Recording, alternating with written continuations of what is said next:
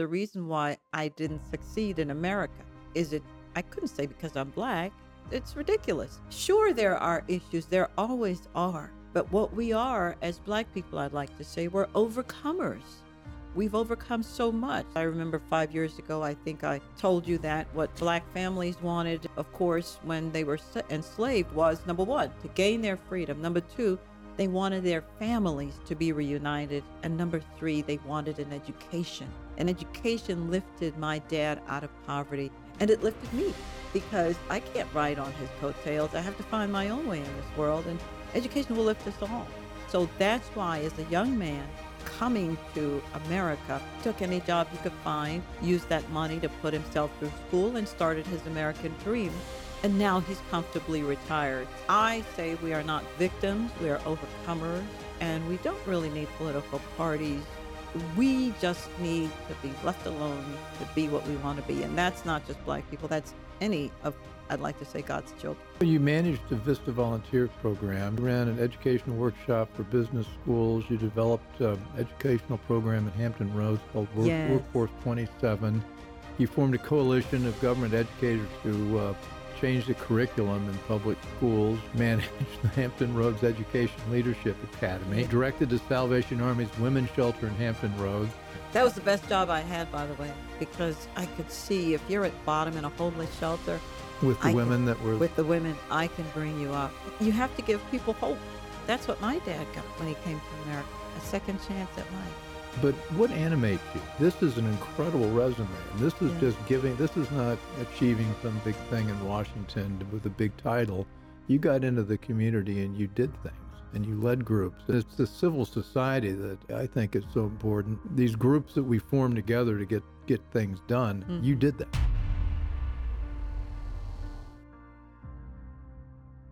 Welcome to the Bill Walton Show. I'm Bill Walton.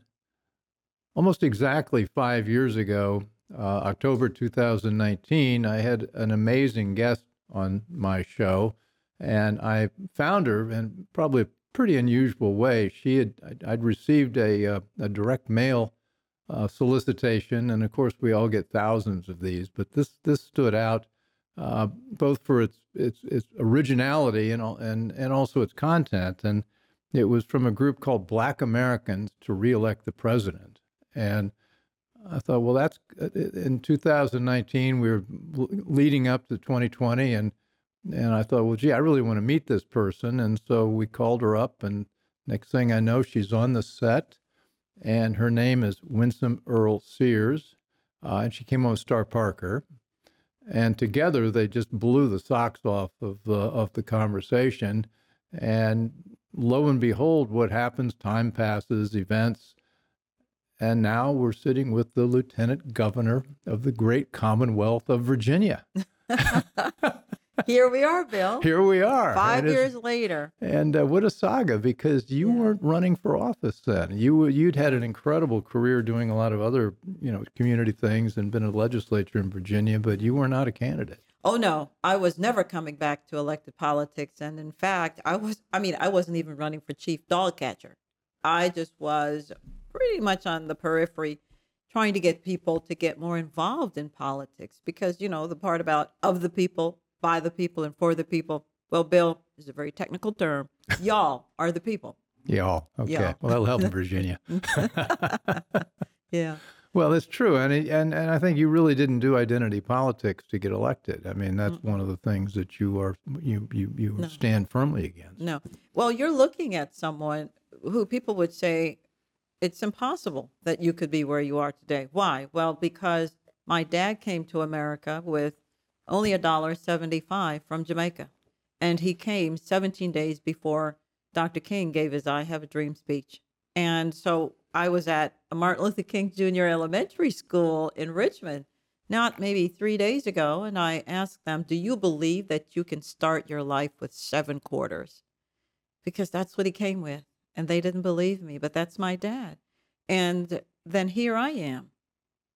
He came and got me. And now, Bill, I am, as an immigrant, as a Black woman, second in command in the former capital of the Confederate States.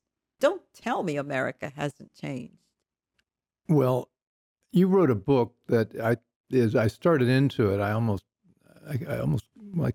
doing the Kindle version, but the Audible version is better. You've written a book called How Sweet It Is, and you get into what it was like to grow up in Jamaica, Yes.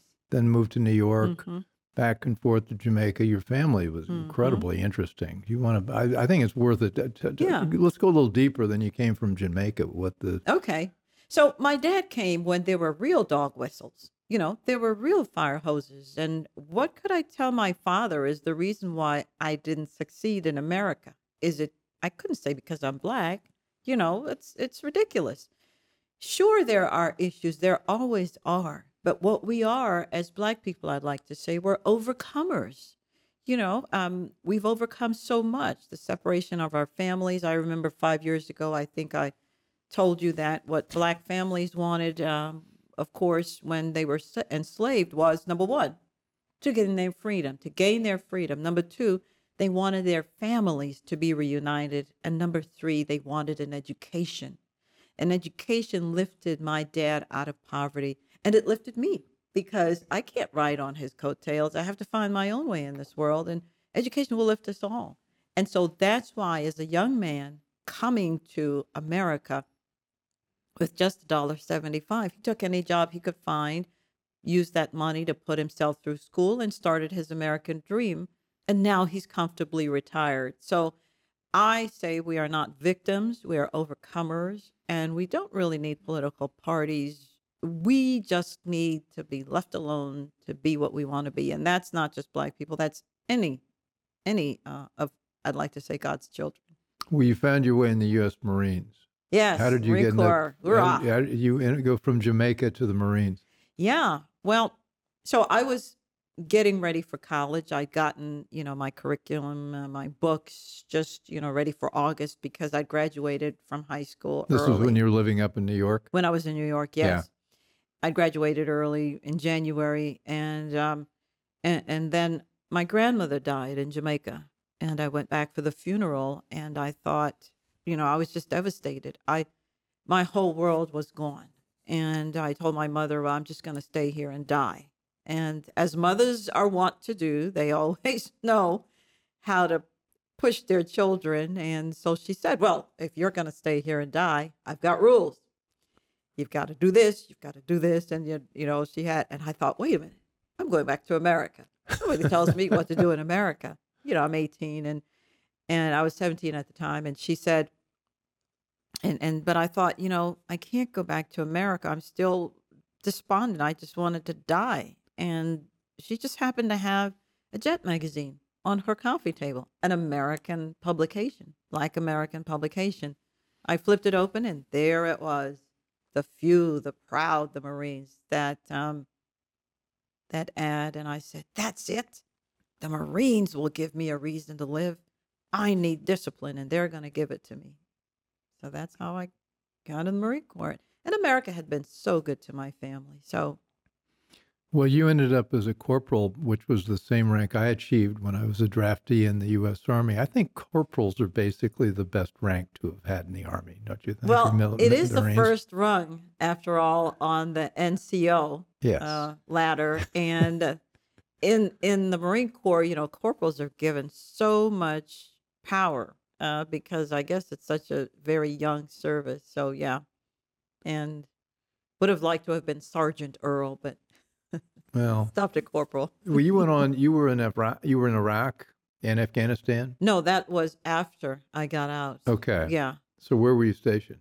I was at Pendleton, and then I was at Lejeune, and with my MOS, I was a journeyman electrician and a diesel mechanic. Well, that's how you get trained to be an electrician. Yes, yes. My grandfather had been saying to the older cousins, college degree is wonderful, but get a trade because then you always have work. And then, he said that because he came up during the Depression.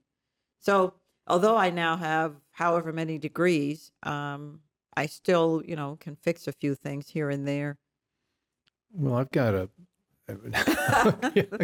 you've got a too important job to deal with that. But you became incredibly active, an active citizen. You ran a lot of community groups. Yeah. What did you do immediately after the Marines? Well, after the Marines, I had my children, Yeah. but And you, I when I started college, I had 3 children under 5 because I remembered, after I'd gotten out of the Marines, I thought, I'd always wanted to be an attorney, always. And and I didn't want to be 40 and wonder what if I had tried. So, um I went back to school and for actually 2 years of my children's life, I don't remember because I was taking college courses all over the place, 18, 20 some hours, even in the summertime, just because I felt I was so old and I didn't, I wanted to get to law school still. Well, I graduated and took the LSAT, passed it, got accepted into law school, and guess who didn't go to law school?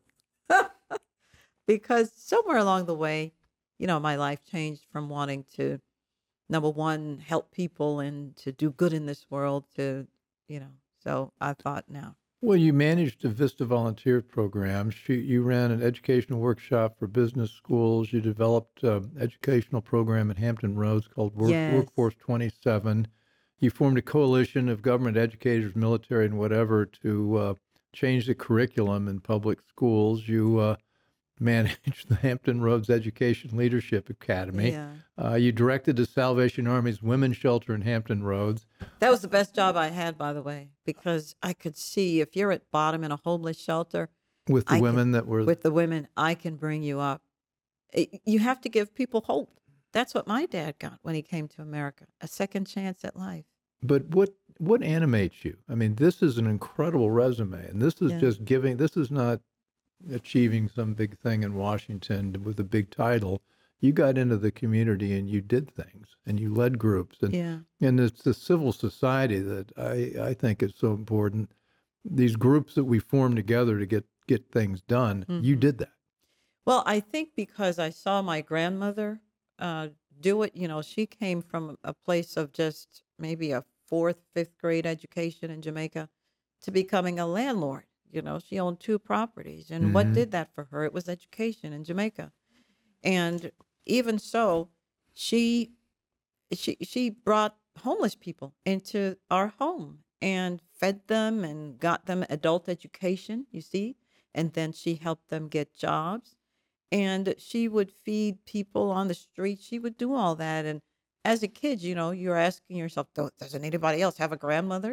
Why are we, doing all of this? But now that I'm, of age, I understand that you don't live this life by yourself. And funny you say that. I was just thinking the other day, and this is not morbid, by the way, but I was just thinking when I'm in that casket and my eyes are closed, hopefully I will have done the will of the Lord.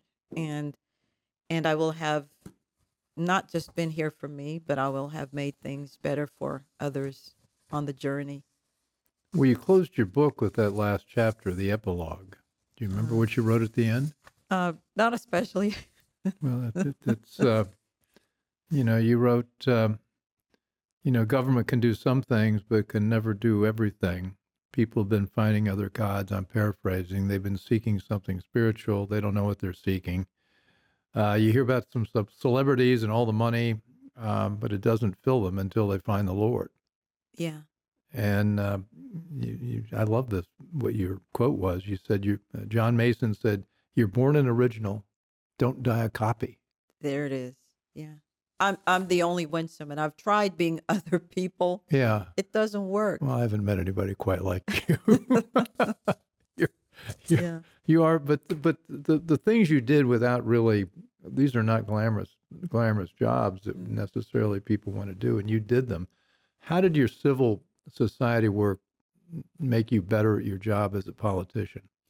Well, because the role of government is, of course, I think number one, to keep us safe.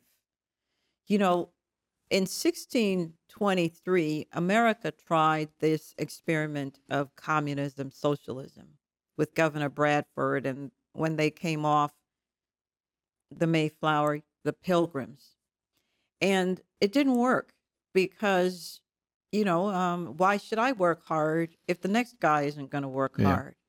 And they almost starved to death. And so what Governor Bradford decided was, all right, here's the deal. Every man has his own plot of land. You work your land. And if you don't work, you don't eat. That is a biblical principle. It's a Bible verse, right? And they lived.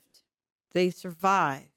And so what we see today is that where the government back then pulled the people out of communism, today we see governments pushing people into communism. The people don't want to go. That's the difference. Now, 1623 is significant, of course, because that's the year when Governor Bradford decided, okay, this is not working. But just a few years before, 1607, is when the Virginia House of Burgesses started. And of course, that's where I was elected to so many centuries later. And it's now the House of Delegates. And it is the oldest serving legislative body in the entire New World. So we had a dichotomy. We had Virginia, and we had the case of Massachusetts, what eventually became the Massachusetts colony. So, yeah, capitalism is best. And by the way, for those who say that, well, Jesus was a communist and, they shared everything together, hold on. Remember what he said to the young man, the rich young ruler? He said, sell everything you have and then come to me. He didn't say, give it all away. You see?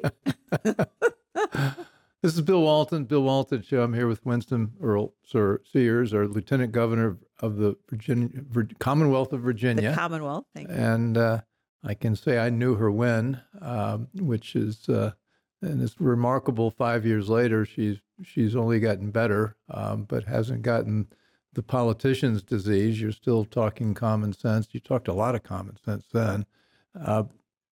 Where do you go from here? I mean, you've been now lieutenant governor for almost 2 years.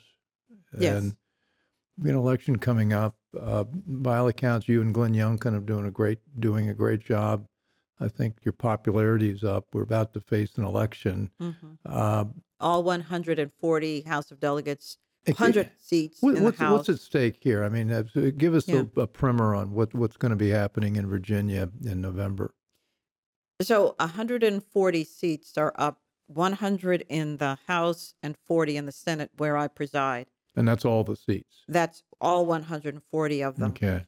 In the Senate, it's going to be a massive turnover because so many of the incumbents either lost their primaries or they're retiring. And I'm going to be faced with a whole lot of new people. Fully half of them are going to be new. And so it's going to be very interesting. I hope I don't have to wield my gavel too much because, I've had to gavel a few of them down. You are order, Senator. So it's interesting. Why do I think you'd be very good at that? Well, I'm a mother, I didn't know all I needed was a gavel. Mom, can I? Bang, no. And then, of course, the House. Now, currently, the Republicans have the House by 2 seats. In the Virginia Senate, the Republicans are down by 2 seats. And so it's going to be a win if we're at parity. If we're 20-20 in the Virginia Senate, we've won because I am the 21st senator. And what it will mean is we will have better, more proportional representation on at least the 3 big committees. On the Rules Committee, which if the Rules Committee says 2 + 2 = 5, then that's what it is. Well, currently there are 13 Democrats to 4 Republicans. Can't get anything through. On the Money Committee, the Finance and Appropriations Committee, there are 10 Democrats to 5 Republicans. Can't get anything through. On the Big Business Committee, there are 12 Democrats to 4 Republicans. So if they want to kill anything that just happens to get out of one of the other committees, I've seen them do it on the floor of the Senate. They just say, Madam President, and for what purpose does the senator from so-and-so rise? To re-refer a bill, Madam President, and bill is gone to one of those 3 and it's dead. Well, what are we trying to do? Glad you asked, Bill. What we want to do is, of course, I told you could come up with your own questions. what we're trying to do is to bring back common sense. And what does that look like? Well, we've got to get out of this regional greenhouse gas initiative. It is not good for anybody. The Democrats, when they had total control, they hitched our energy policy to California. So it's Gavin Newsom, the governor of California, who is going to dictate the cars that we drive, etc. And there are all these penalties that come with it. So if you want by the year 2035 to buy a newly manufactured gasoline cars, there will be none. And just to make in sure, what year do we? 2035. 2035. And that applies to us here in Virginia. Yeah, so But this would be, in common terms, this is sort of be the electrical vehicle mandate. it is. All right. But here's the problem. The amount of earth that's needed to produce the batteries and whatever else to power these vehicles, at the rate that we're going, digging up the soil, Bill, we've got, I think I saw the reports, it was about 190 some odd years to dig up the amount that we need just to replace the fuel. I had Mark Mills on with Manhattan Institute, and he's the expert in all this, in manufacturing and mining. And to create 1,000-pound battery, you need to mine about 500,000 pounds of materials. And it also means we need hundreds and hundreds and hundreds of new mines all over the world. Of course, the same people that want to mandate electrical vehicles don't want mining here. Yeah, they don't want to see great big gaping holes in the earth. Not so here. You can't have one without the other. Yeah. So no, and also they, the battery materials, they all come from China. Yeah. So you're going to wreck the environment with digging with these mines. You're going to put our futures in the hands of the Chinese. And some parts of Africa where you see young children are digging for cobalt and some of these other rare earth minerals. If you care about labor practices, you don't want to be. The list of horribles is enormous. Yet here's the thing. You talk about the greenhouse gas initiative. Well, and tax policy. And tax policy. Those are the big issues. And business and education. There's so much, Bill. Well, but the only thing is that what seems to be at stake in this election is abortion. And education's on the list, but abortion looms large in terms of how people vote, even though that doesn't have anything to do with what the Virginia legislature should be working on. Yeah. As Ronald Reagan said, everybody who is for abortion is already born. It's common sense, right? Yeah. So what we are saying is at least 15 weeks. And why 15? Because the baby feels pain at 15 weeks. What we need to ask the Democratic candidates is, what is your limit? Because right now they are pushing, they won't say so publicly, but they're pushing abortion bill up until the day the baby could be born. And in fact, we had a governor, the former governor before Ralph Northam, a pediatrician, a baby doctor. He thought it was okay a day after. Afterwards, he said, well, we're going to keep the infant. He even said infant. He said, after the infant is born, we're going to keep the infant comfortable. And then the mother will decide what to do. What are you talking about? The baby's already here, breathing on its own. And not even China is doing this. China, by the way, they're at 20 weeks. Europe, they're at 15 weeks. So we need to ask the Democratic candidate, what is your limit? Well, China radically changed its mind. They had one child policy, and they're watching their population shrink, and they've cut that to 2-child, then 3-child, then they're trying to have as many babies as possible. So I don't know that they've got any abortion rules at this point. Well, look at education. We don't have the population of college-age kids to go to college. They're going to face a steep cliff, these colleges and universities are, because we're not having our children. Why? How do you defeat this at the polls, though? Because the Democrats seem to have got the Republicans demonized, that somehow all the young women are going to be taken into alleys and having, terrible things done to prevent them from. What are the politics here, and how do you message What this? we need to do as Republicans is to not run away from the truth. The truth is that the Democrats stand for abortion up until the time of birth. And what does that look like? You've got to pull the baby out halfway, partial birth. You've got to stab the baby in the neck, and then you suck everything out. You're looking at a whole baby. I mean, we have to talk about these things. And in fact, when we go to the doors and knock on the doors and talk to the people about what we really stand for, the people say, no, I don't believe in abortion up until the child is born. And we talk about, yes, we support, you know, fetal abnormalities. We talk about rape and incest.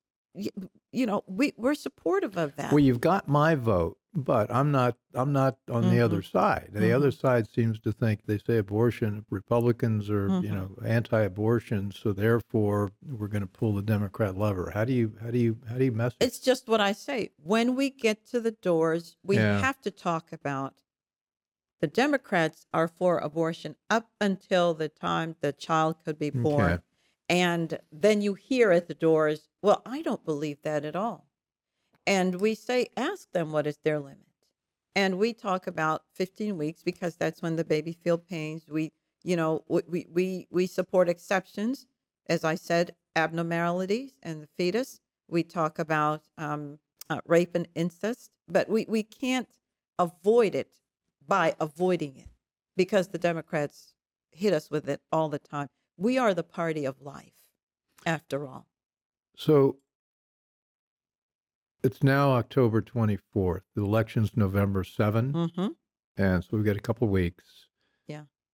When you walked in here, you showed me something Yes. I think we ought to talk about. Yes. You know what I have, Bill? I have an absentee ballot, Commonwealth of Virginia. It's my official ballot. You know what this is? This is power. And when you look at it, of course, it's different for different areas. But of course, Can we hold that up a bit? I want to make sure we get a shot of that. The Senate of Virginia, the House of Delegates, the Clerk of the Court, Commonwealth Attorneys, et cetera, School Board, Commissioner of the Revenue, et cetera, Treasurer. And what this is, I received this ballot, Bill, in September for an election in November. And unfortunately, we say Virginians are traditionalists. And so we're saying, Republicans anyway, I don't vote until election day. Yeah, but except I've had my ballot for 45 days. And this is how the Democrats are defeating us. They have their ballots sitting on their kitchen table for 45 days. Who's most likely to win, Bill? The Democrats are. They are getting their voters who generally don't come to the polls unless it's a gubernatorial election or a presidential election by voting this way. When I signed up, my letter confirming my request for a permanent absentee ballot said, from now on, Winsome, you will receive 45 days before every election a ballot for primary elections, a ballot for special elections, a ballot for general elections. Bill, I don't have to do any. I don't have to leave my house. And by the way, just in case, look what they've done. They put a stamp on it. So I can just take this down to my mailbox. So what are we doing? What are we doing doing to get people to send those in? How are we marshaling the troops? What we are doing. So as I said, Democrats are getting their voters who don't vote during those 2 times to get this, to come to their homes. We found, Governor Youngkin and his team found that 500,000 Republicans voted for us, the 3 of us, in 2021, who the very next year did not vote in the congressional races. 500,000 Republicans. They are the people we're trying to reach to say, sign up for an absentee ballot. It will come. Can you imagine if we had 500,000 Republicans vote, or even half of them? That we would have had a different Congress today. We would have had at least 2 more Republicans win congressional campaigns. So we've got to do this. And the governor is having people go to secureyourvotevirginia.com to sign up. And we cannot go into elections any longer. On election day, we're winning. But then as Republicans, we say, oh, but the absentee ballots are coming in. But the Democrats say, oh, but the absentee ballots are coming in. You see? This is Bill Walton. It's Bill Walton Show. I'm here with Winsome Earle-Sears, and we're talking about the mail-in ballots, and they're real. They're happening. We're not going to change it. And conservative and Republicans who want to win elections have got to get with the program and jump in and make that happen. Unfortunately, there's a lot of traditionalists that think, well, I'm going to wait, and waiting has caused us to lose elections. Yes. It's. But let's talk about ballot harvesting. Mm-hmm. That has a terrible reputation. Ballot harvesting is terrible. But it's legal in Virginia. It's legal in Virginia, absolutely. And what the Democrats are doing is they'll get to the doors and they'll have people sign up for a ballot, and then they'll come back and say, "Did you fill out your ballot?" That's what we need, and that's what we've been trying. Are we doing that? We're trying to get that done. Okay. Do we have the volunteers for that? We're doing. The Democrats have paid volunteers. We don't. Yeah, that's the other thing. As Republicans, we've always felt if you thought it was a good idea, then we shouldn't have to pay you. But the fact of the matter is that not real world. That's not the real world. So we've changed. Thankfully, we've changed. But what we also have to do more than anything is we've got to win hearts. We've got to show the people that we are the party with the common sense ideas. We can't afford to let the Democrats tell our story because they never will. In fact, what they live on is fear. I remember when I was coming back in 2019, I was in Louisiana, and I was coming back to the airport in an Uber, and there was a commercial that said, "Republicans are going to bomb your churches." I swallowed my spit wrong, Bill. I thought, wait a minute, what? Is this what we're saying in 2019? And people are believing that? So I think there are more people who are conservative who don't realize that they are conservative, because it doesn't seem like a conservative message, which is you got to get up, you got to go to work, you got to eat. I'm not paying for you. A good education is what everybody needs. We don't need political parties to be our saviors. We'll save ourselves. Just get out of our way. We don't need you to tell us how to vote. We know how to vote. But, if our schools are running down and nobody cares about our schools, and it's not just the school, we're talking about child. Forget about the brick building. We care about the life of the child. What about the trans issue? There's a poll that says that 74% of Virginians, and this, by the way, was in the Washington Post. 74% of Virginian voters said that education was very important. Mm-hmm. But only 34% said the same about transgender issues. Well, this is it, and the governor, within his powers, his constitutional powers, through the Department of Education, has put forward policies that say, we will respect everyone. We will respect the privacy of everyone. We will treat everyone with dignity. But we're not going to have, and they're fighting him on this. These school boards, they're fighting him on this, although these very same school boards, especially, in the northern parts, the reason why they put forward Governor Northam's policies on education was because they said the law said so. But what about Governor Youngkin? Does the law not give him that same opportunity? So parents are saying, I don't want my girl child, to be in a shower with a male.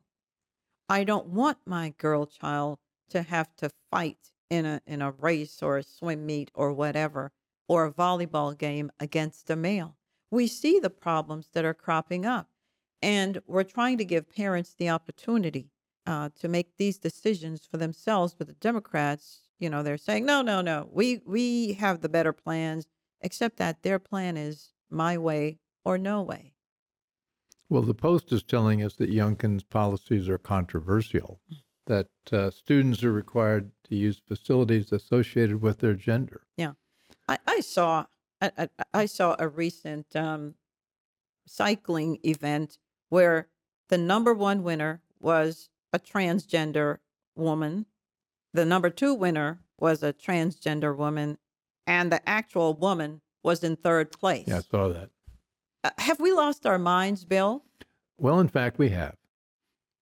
This is ridiculous. I And know. so, okay, great. You've won. You're the gotta boy win and you've beaten elections. the How girls. do we? How do we? I want to stick with the election. I Okay. don't understand But see, politics. this is all part of it. I know it's These are insane, but policies that are, how do we get people to vote the right because way? we've got to keep talking about these. Okay. Elections have consequences. Right. And if you don't want to see where a biological male is winning all the races and beating all the biological girls, then you've got to change how you vote. If you want to be safe in your neighborhoods where we're not going to defund the police, you've got to change your vote. If you want to have education choice where, all right, you want to, have these crazy policies, school boards on education, well, then give me my tax money as the parent, and I will send my child to a school where they will actually learn something. Then you've got to change the way you vote. If you want your tax money back in your pocket and the government isn't telling you how to spend it, then you need to change the way you vote. If you want businesses to come to our Commonwealth or your state, wherever you are, then you've got to change the way you vote. Because in our election in 2021, I kept hearing businesses say, we're waiting to see what happens in the election, because either we're not coming to Virginia, we're not relocating, or number two, we're not expanding what we already have as a presence in Virginia, or number three, we're picking up and leaving, and we're going to places like Tennessee and Florida and Texas and Georgia. Yeah. We can't have that anymore. How's it look? Well, we think it's looking good, but it's just polls. The only poll that matters, of course, is the ballots on November 7th on election day. Well, now and increasingly they go on for weeks, so we'll. Well, we hope not. Okay, so do we end up taking back the Senate? I believe we will. 2020 at least. And everything else after that will be gravy. And we're going to see a lot of you if it's 2020. Well, you're going to see a lot of me anyway, because I'm beating feet and we're running around. So we want to win. We have to win. Not just to win, but because we can't be at each other's throats. So when you win, greenhouse gas initiative, we got to get that reversed. Mm-hmm. We've got taxes. What do we want to do on taxes? Well, we want to make our tax cuts permanent. We want to have additional tax issues that we're looking at.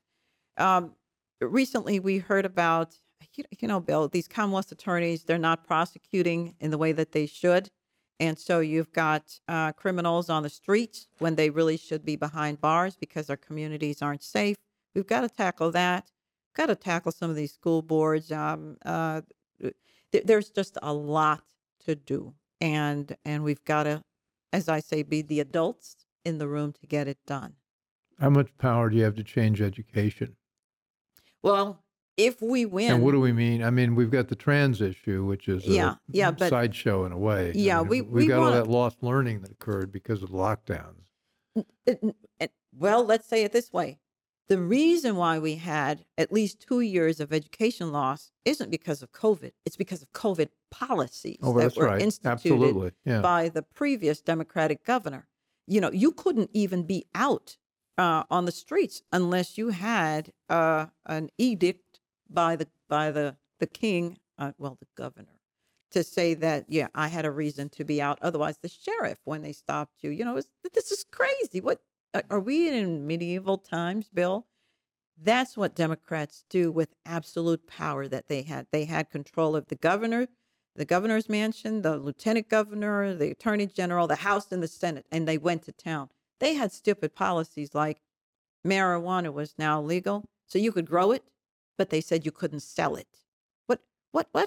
Mm-hmm. What do you think they're growing it for? So now you're creating a black market. And by the way, they said you had to have a license to sell it once we give you that opportunity. There are people on the corner who are selling it already, and they don't have overhead, rent, utilities, insurance. What is it? Unemployment compensation. Please, you think they're going to follow these stupid rules and laws that you've got? And you could have up to a whole, just under a pound of marijuana, and all you would get was a $25 fine. Well, goodness, a pound of marijuana. Do you know what that looks like, Bill? I took a baggie. I do. I took a baggie and to a meeting to show people, and I said, these are weeds," and they didn't hear me. They thought I said weed. I said, "No, no." They gasped. I said, "No, no, these are weeds from my yard, just to show them." I mean, Bill, none of this makes any sense to anybody. But I'm saying with Republicans, you're going to be safe. Your children are going to learn something. The jobs are going to come here because we'll have policies that will cause businesses to want to come, and people will come, and veterans will stay. That's the other thing. We got the chance where now we protect veterans' pensions up to the first 40,000, and there is no age limit. Whenever you retire, you get to keep that. We were losing our veterans to these other states that don't tax their benefits. It was so hard to convince Democrats this was the right thing to do. We have veterans who have federal connections, who have the discipline, who have the training, the know-how. These are no-brainers. This is Bill Walton Show, and here with Winsome Earle-Sears, and we've been talking for almost 40 minutes about real issues that both the election issues and the issues that Glenn and Winsome are going to attack after they win. But we need to bring up the I word now, and it's interesting how lovely it is that we didn't get into it, which is the identity issue, identity politics. I mean, you're supposed to be a black female. I'm supposed to be voting one way or another because you're a black female, but I'd rather vote for you because of everything you've been telling me. I mean, how does identity politics play right now in Virginia, and what's your role in fixing that, or addressing that, or dealing with, or whatever the verb is? Well, I had Democrats who wanted me to become a Democrat. Yeah. And but I have certain things that I believe. I believe in personal responsibility. I believe in freedom. And I don't want, everything is black and white and all of this. I just want people to be left alone. And so I like to say that Black people are not victims. We are overcomers. We continue to overcome whatever obstacle it is. Think about it. Just 10 years or a little bit before, after the end of slavery, there was Black Wall Street, the first Black Wall Street, not Oklahoma, but right here in Richmond, in Jackson Ward. We had our own bank. We had our own schools. We had our own businesses, because the policies to succeed were already in place, and we did so well that, of course, the other, certain folks got mad and damaged and destroyed, and racist, etc., and the Ku Klux Klan and everything. But we got our schools and we educated people and we were successful. We can be that. That was not government involvement. There was no Medicaid and Medicare. There was no welfare programs. There was none of that. There were 2-parent families, and we did fine. We can do what we need to do. We just need the government to get out of our way. Well, the 60s, the Great Society legislation, and then on with Nixon and some of the stuff that he did, really wrecked the Black community. Well, it's proved positive. Or is that oversimplistic? Well, when you remove the father from the home, on that. I believe that. Is that right, or is no? that, it's true. When you remove the family from the home, and then when you say that if you have a baby, then we're going to give you X amount of dollars, you can move out of your mom's home as a teenager. Well, there you have it. And now we have 70% of Black babies being born out of wedlock. Where are our fathers? We talked about this, and a family, in a family, a child understands their role in society. The first form of government, I would say, is the self-government. The family is a part of that. There's a family unit, and as the family goes, so goes the rest of society. So goes the country. You've got to have the child learning how to comport themselves within the family. You learn about leadership, the good and the bad. You learn how to understand rules, and you learn so much, and we see what's happening in the Black families. You see in our neighborhoods, they're falling down, and in our urban areas, it's just in our education system, it's bad. And there are those though who say no, we cannot continue down this path, and we want change, and we want it now. As I said, my dad was so poor he couldn't even afford the OR, so he was just PO. He was just PO. So are you conveying that to the voters in Virginia and the Black community in particular? We're doing it, and it's not just limited to the Black community. It's anyone. I think it's everyone, but I mean that's true for any. Those virtues, by the way, apply to everyone. Everyone. They're colorblind.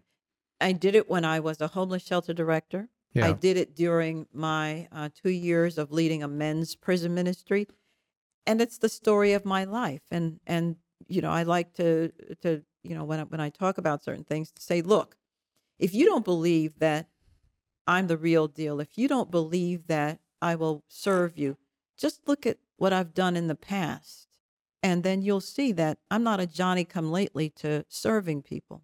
So I'm not, politics is where I am today, but I look for the downtrodden to help them, to say, I can do it. I've done it.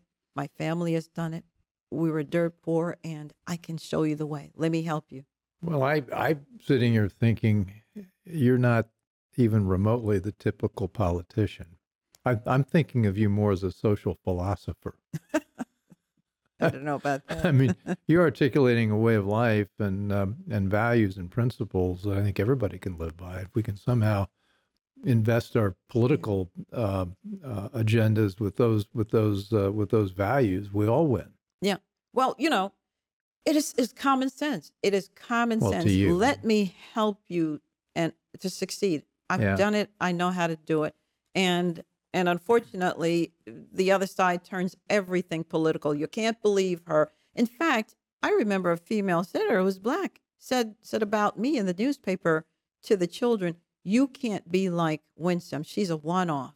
So here I am trying to get Black children, immigrant children, whoever will listen, to say, you can be like me. Now, why would you be a one-off? It's because they don't want the eyes of our community to be open. Yeah. But it's too late, because I am out there, and I've seen Asian. I remember I looked up in the gallery one time of the Senate, and I saw an Asian mom, and she, elbowed her daughter to say, you can be like her. You can be like her. So it's already, even without me saying anything, but I am saying things, and I am in whatever communities to say, let's work. Let's move beyond these identities that we're supposedly pushed into these boxes, and let's just get to work. Let's work together. Because, Bill, you know what we're trying to do? Our charge is no less than preserving America for the next generation. That's what this is about. And we're not going to get there if we're calling each other racist, if we're calling each other sexist, if we're calling classism and fighting, and we're not going to be that city on a shining hill. And it takes just one generation. And we can destroy ourselves. In fact, that's what Abraham Lincoln said, that if America is destroyed, she's going to have to be destroyed from within.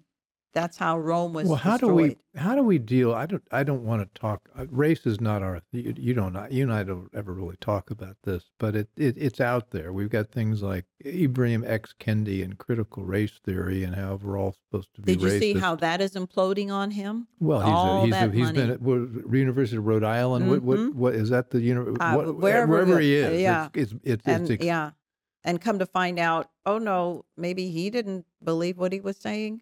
I don't know. It's been a hustle. It's been alleged. It's been a hustle. Yeah. The thing is a hustle, and it's a power BLM play. And all that money. Yeah. Yeah. Do you know PNC Bank gave $1 billion to Black Lives Matter? Maybe I should set up shop. Is that how Walmart to do it? gave them $100 million. It's been a hustle. This has been an incredibly corrupt. And you know why they did that? Because they didn't want to be called racist. They didn't want to be called white supremacists. They were afraid of. Yeah. A society built on fear is not where we want to be, Bill. And unfortunately, I think eyes are opening now, because you see what's happening with Hamas. And you see all of these universities and the colleges, and we're finally beginning to understand, oh, so this is how it's been. Yes, you've been cultivating a generation, and they're not hearing the truth. And so we're hearing about babies being beheaded by Hamas, and here we have Hezbollah and everything else they're doing. And the kids are saying, well, the college kids anyway, no, it didn't happen. Fake, you can't believe it. What can you do? And I hope I'm sitting here with the next governor of Virginia. Well, my lips are sealed for now. We have to wait, Bill, until after this election. Well, okay, that's what Glenn always says too. But we're working on bringing in the Senate. The great thing, the bad thing bill. about Virginia is you're limited to one term. The good thing is you can say nice thing about the lieutenant governor, not irritate the sitting governor. So you're both doing a great job. But how do you do something like DEI, diversity, equity, inclusion, that's been permeating? The Biden and people brought in this whole thing and have made everything about identity, and nothing about achievement, and nothing about meritocracy. And it wrecks things when you take achievement out of the equation. I mean, what do you do to begin to turn the needle there? The sad part about all this, Bill, is that we got DEI in Virginia because of the former Governor Northam, who allegedly, they have the pictures in the yearbook, and we couldn't decide if he was the one in blackface or if he was the one under the sheets. And yet they're calling me the white supremacist, the one who's trying to help all children of all colors.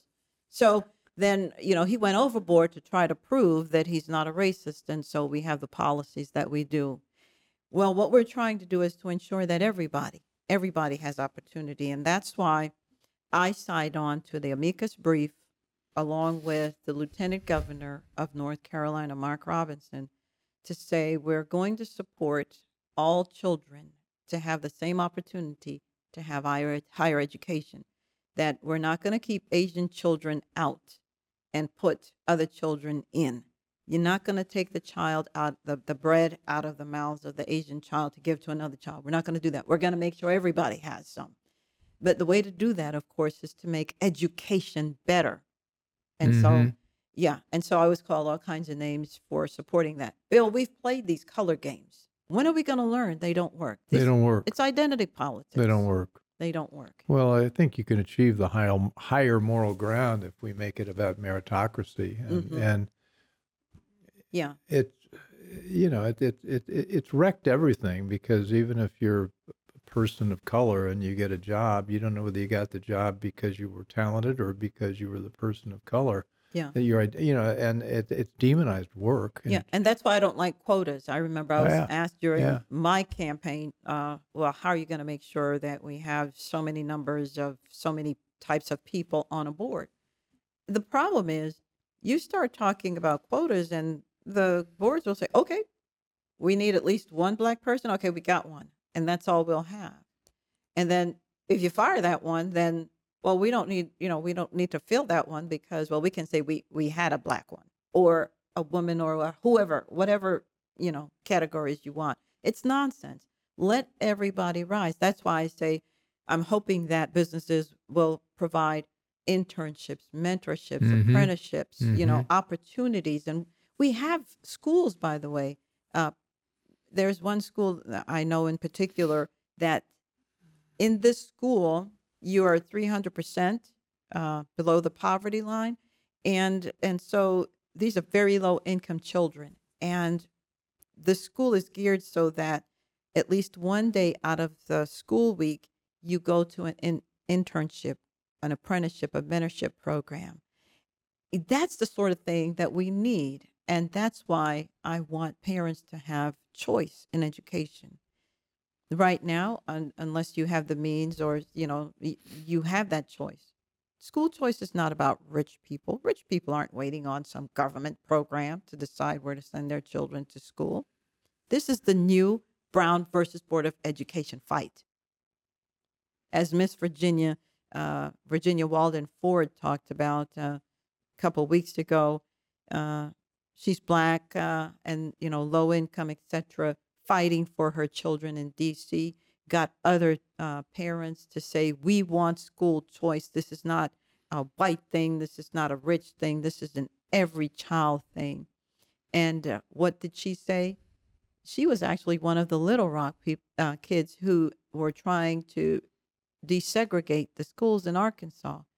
And she said, we were fighting to get in the schools because of what was in the school. It wasn't the building. It was, they had the equipment, they had the books, they had all that. That's what we were fighting for, the contents of the building, not the building. Now we're fighting to get out because because the kids aren't learning. Right. And by the way, this is not against teachers. We've No, got it's teachers. never been about bad teachers. It's never been, that's not the issue. It's the that's system. not the It's issue. the structure. It's the We want choice. Yeah. We want what makes everybody better. Choice in education. It works in business. Here's what they're saying. It's like what Henry Ford used to say. You can have any car you want, as long as it's a Model T. And you can have any color you want, any color, as long as it's black. As soon as we had competition, what happened? Oh, things changed. Oh, I'm so with you on this. We've got to wrap up now. Last words. Last words are, America provided my family an opportunity. And we didn't do anything special except, for me, stay in school and study. I didn't know anybody, Bill. I wasn't politically connected. And as a matter of fact, when I ran my first race, I ran against the black establishment. And I won.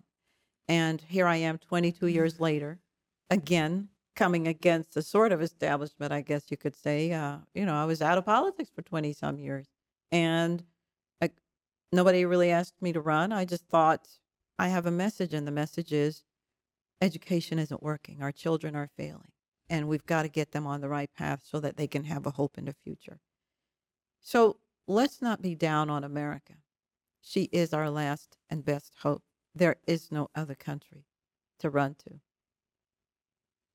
Thank you. Thank you. Winsome Earle-Sears, my fervent hope is the next governor of Virginia, but we can't talk about it until the actual election happens. But I think we've all, if you've been listening carefully, she's laid out an extraordinarily broad and deep vision about a great country and what we can do about it to turn it around and fix it. And so I'm thrilled to hear all this. Glad you were here. And if you like the show, be sure to hit the like button. If you haven't already done so, be sure to subscribe. And if you think you have friends, if you know you have friends who would be interested in this kind of in-depth conversation, have them subscribe too. Anyway, I hope you enjoyed this. I certainly did, and hope to have you back with us again soon. And perhaps we'll be talking with the Governor Winsome Earle-Sears next time. Focused on 2023, though. 2023. Okay, we got it. All right. Thanks.